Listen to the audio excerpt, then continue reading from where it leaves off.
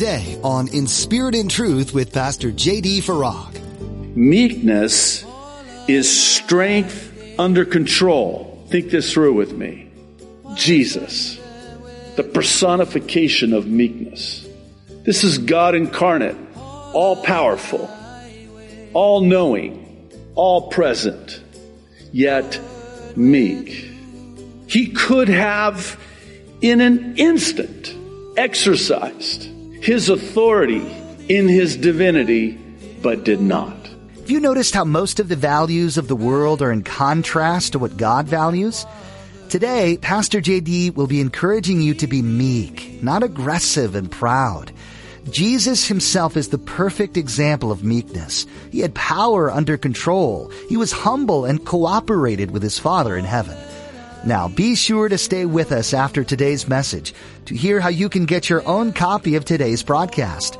Subscribe to the In Spirit and Truth podcast or download the In Spirit and Truth iPhone or Android mobile app. But for now, here's Pastor J.D. in Philemon chapter 1 with today's edition of In Spirit and Truth.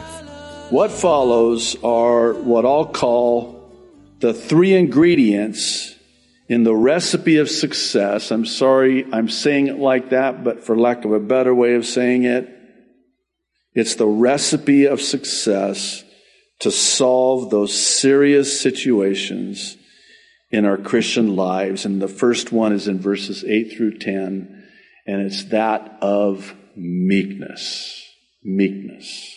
This is interesting because Paul knows that he has the God-given authority to order Philemon to reconcile with Onesimus, but he doesn't do it. He appeals instead on the basis of love and says as much. And Philemon knows it too, by the way. And this is, again, true to form for the Apostle Paul, where yes, I have the authority, Philemon, but listen, we have a situation here, and I want you to make the decision of your own volition, as we're about to see.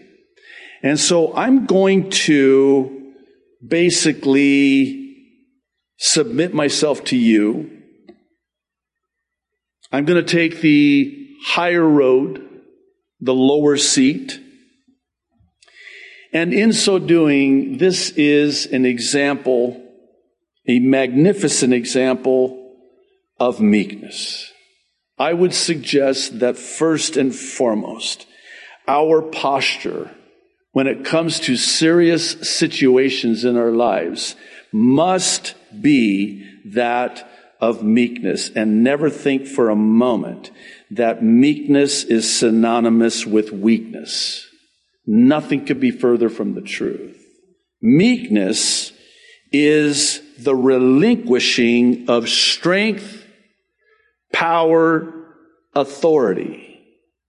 As one aptly said it, meekness is strength under control. Think this through with me. Jesus, the personification of meekness. This is God incarnate, all-powerful, all-knowing, all-present, yet meek. He could have, in an instant, exercised his authority in his divinity, but did not. That's what Paul is doing here. It's strength under control. And this is exactly what Paul is demonstrating concerning Philemon. There's something here that I want to point out before we go any further, and it has to do with the difference between meekness and humility. They're similar, but they're not synonymous. Meekness is chiefly demonstrated in our attitude toward others, whereas humility is demonstrated in our attitude towards self. Think of it like this. Humility is not thinking of oneself more highly than they ought. That's humility as it relates to our attitude towards ourselves. Humility is not being full of self. That's humility. Meekness is the outward demonstration of humility in our attitude toward others. And that is the difference between meekness and humility. And suffice it to say, they both go hand in hand, especially when it comes to our attitude and our approach toward others to resolve an issue and a problem and a situation.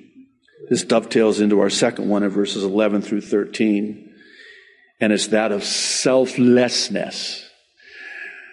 I know this is a firm grasp of the obvious, but selflessness is the antithesis of selfishness.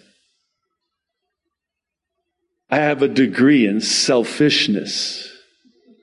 I could write a book on selfishness, and so could you too, so don't look at me all smug and pious. But when it comes to selflessness, we got a problem.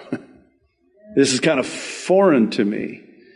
It goes against the very fabric and the very nature, the sin nature within me. Because when it comes to me, well, it's all about me. As one has cleverly quipped, it's the unholy trinity. Me, myself, and I. And it shows up when we talk with people, right? You know what we like to talk about, right? Ourselves.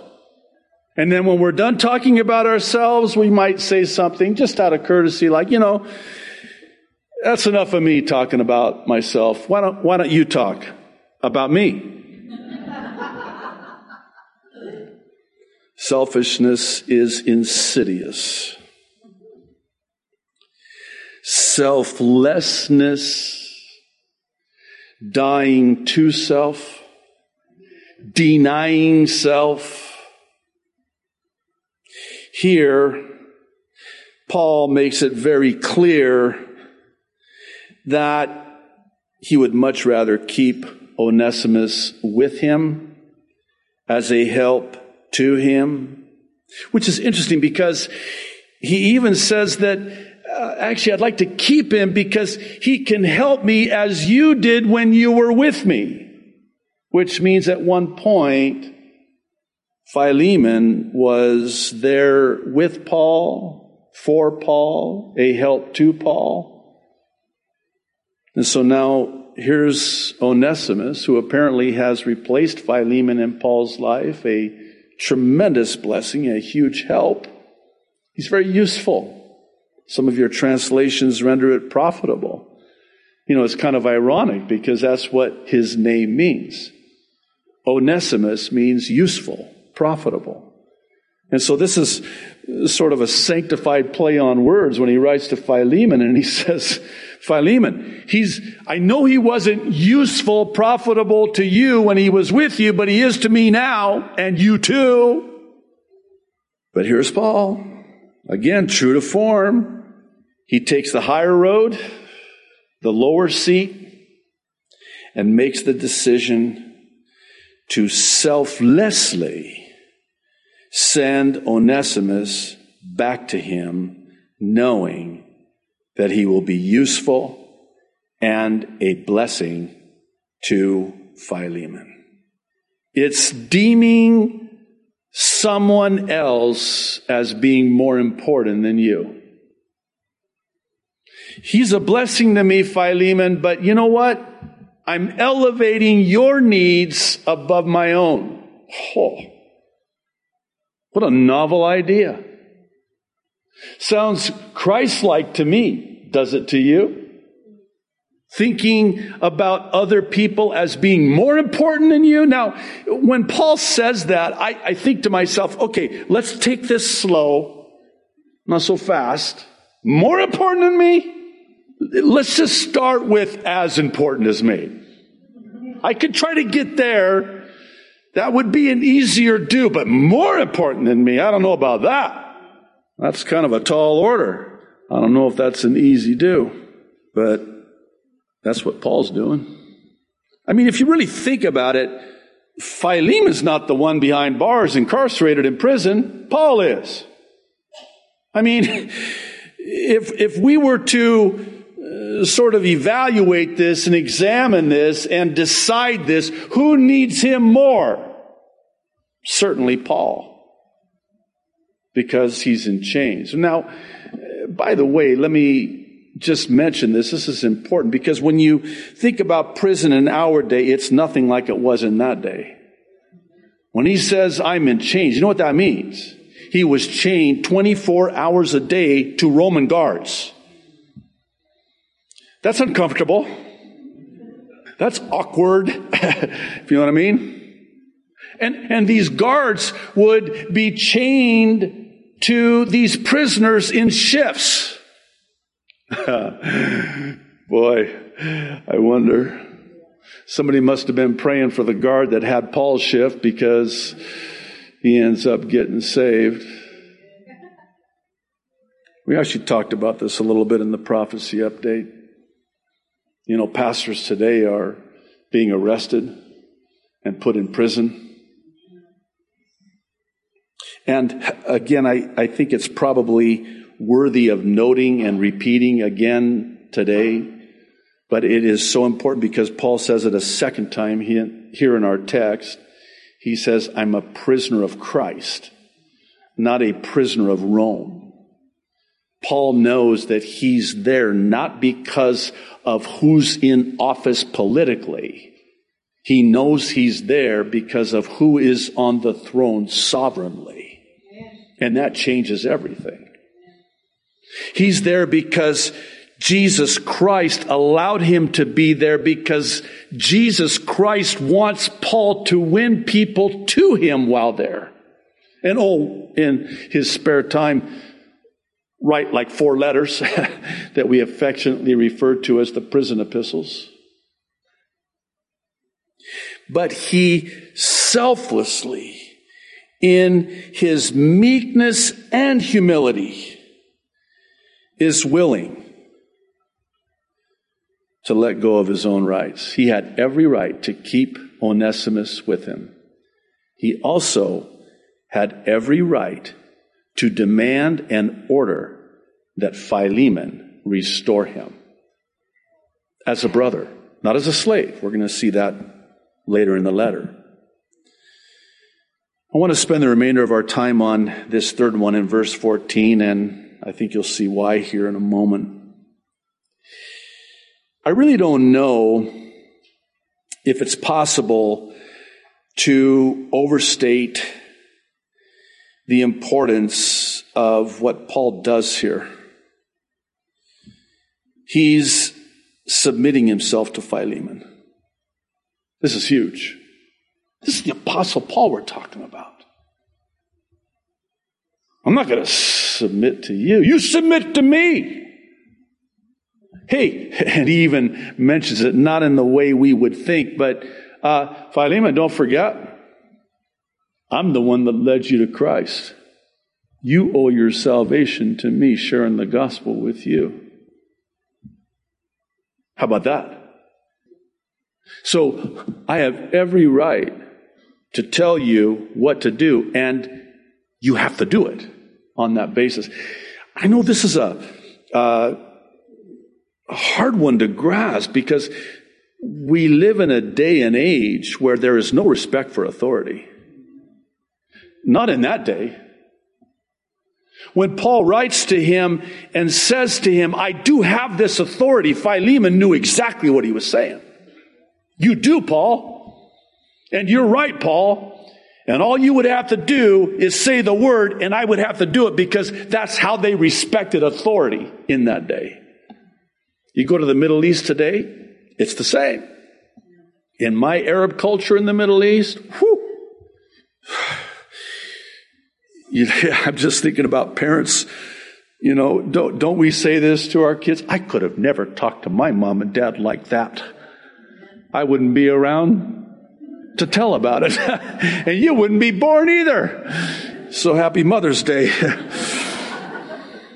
In the Middle Eastern culture to this day, by the way, when the elder the father walks into the room, everybody rises as a show of respect.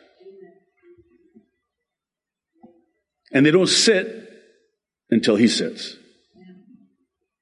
And get this, this was growing up, the cultural dynamics were just so polar opposite of what all my friends grew up under in America. When the elder, the one in authority, the patriarch, if you will, and the matriarch for that matter, but the patriarch particularly, when he walked into the room and you were sitting in the most comfortable seat or the highest seat, as it were, you gave that seat to them. If you didn't stand up, you'll stand. Believe me, you'll stand. You won't be around very long. You'll be out of there, but you offer them your seat as a sign of respect. There's a submitting to authority. Now stay with me because I'm going somewhere with this. Paul is submitting himself and the final decision to Philemon. I could order you to do this. I'm not going to do that. It's your decision. And I want your decision to be done of your own volition. I would suggest that submitting one to another in this way is the best way that we can resolve conflicts. Can we talk about marriage?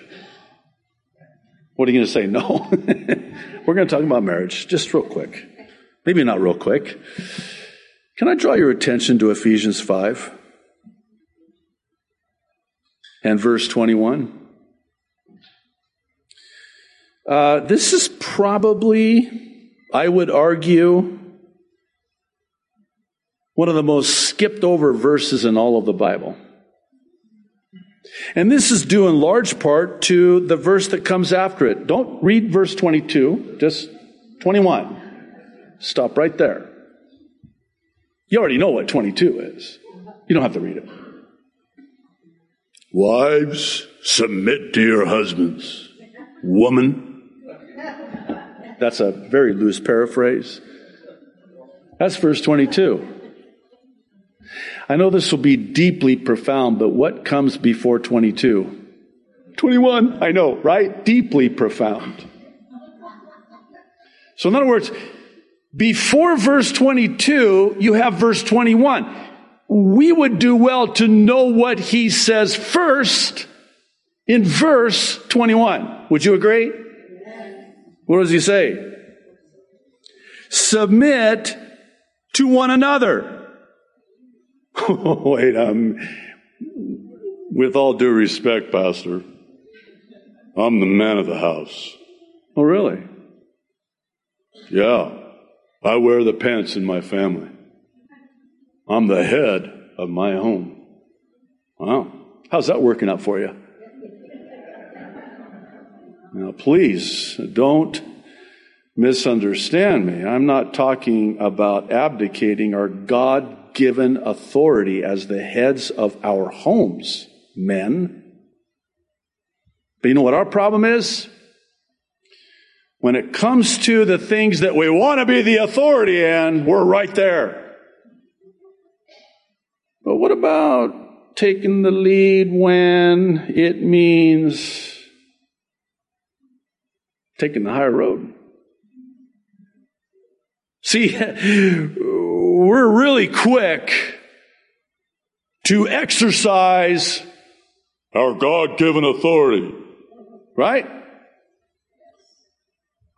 We're going to take the lead. I'm the spiritual leader in my home. Okay, great. Why don't you take the lead and submit? Why don't you be the first one in the lead to submit. Here's an example. This, of course, is theoretical for me because as the pastor, I have a perfect marriage. So this is theoretical, hypothetical, right? So let's say you have a husband and wife and they're having a conflict / argument. Or as one pastor called it for a pastor and his wife, it's called intense fellowship. I mean, you're going at it back and forth. Me, what about you? That's the pot calling the kettle black. I mean, you know all of them, right? And there's actually 2 words that you will find very prominent, very pronounced in these intense moments of fellowship as husband and wife. You know what those 2 words are? They're trigger words. Be careful when you use them. Always and never. Oh, my goodness. You always. Blah, blah, blah, blah. You never. Blah, blah, blah, blah. Again, I'm talking hypothetically. This is not for me. I have a perfect marriage. So you're standing your ground, and so is she. And the more she digs her heels in, the more you dig your slippers in. And then it just escalates until someone takes the lead out of reverence for Christ, says, you know what? I'm sorry. You're right. I'm wrong. And then sometimes you start fighting the other way. Wait, you can't do that. No, I'm sorry first. No. You start fighting again about who's more repentant and who's more submissive, who's more selfless. Is it not true that when that happens, it just diffuses the whole situation? Now we can talk. Now we can talk. A soft answer turns away wrath. It's a humbling of oneself. It's a submitting of oneself to the other and saying, you know, here I am in my smugness, defending myself, attacking you, and then you're defending yourself and attacking me, and it just makes it worse. What are we doing?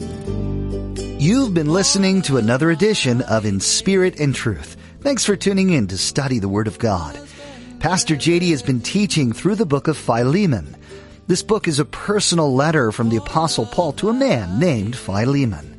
The meat of the message is related to Philemon's slave running away and how Paul encouraged Philemon to forgive his slave who had come to know Christ. This idea of forgiveness isn't new, but it's not always easy to do when you feel you've been wronged. Forgiveness is truly an act of God in your heart. Are you wrestling with forgiving someone for a wrong they've done to you? If so, this book may be a helpful reminder that God calls us to forgive just as He's forgiven us. If you'd like to hear this message again, head over to our website, calvarychapelkaneohe.com. While you're on our website, you can access more of Pastor JD's teachings like you heard today, including his weekly prophecy updates. There are many topics covered that might be of interest to you. Again, our website is calvarychapelkaneohe.com. If you're interested in listening to these messages on the go, search for In Spirit and Truth in the iTunes Store. You can also watch the Aloha Bible Prophecy Update at jdfarag.com. We're nearing the end of our time with you today, but we're glad you listened in. These messages are interesting and insightful, and it's something to look forward to. We hope you'll join us next time as Pastor JD will teach through God's Word, verse by verse, chapter by chapter, right here on In Spirit and Truth.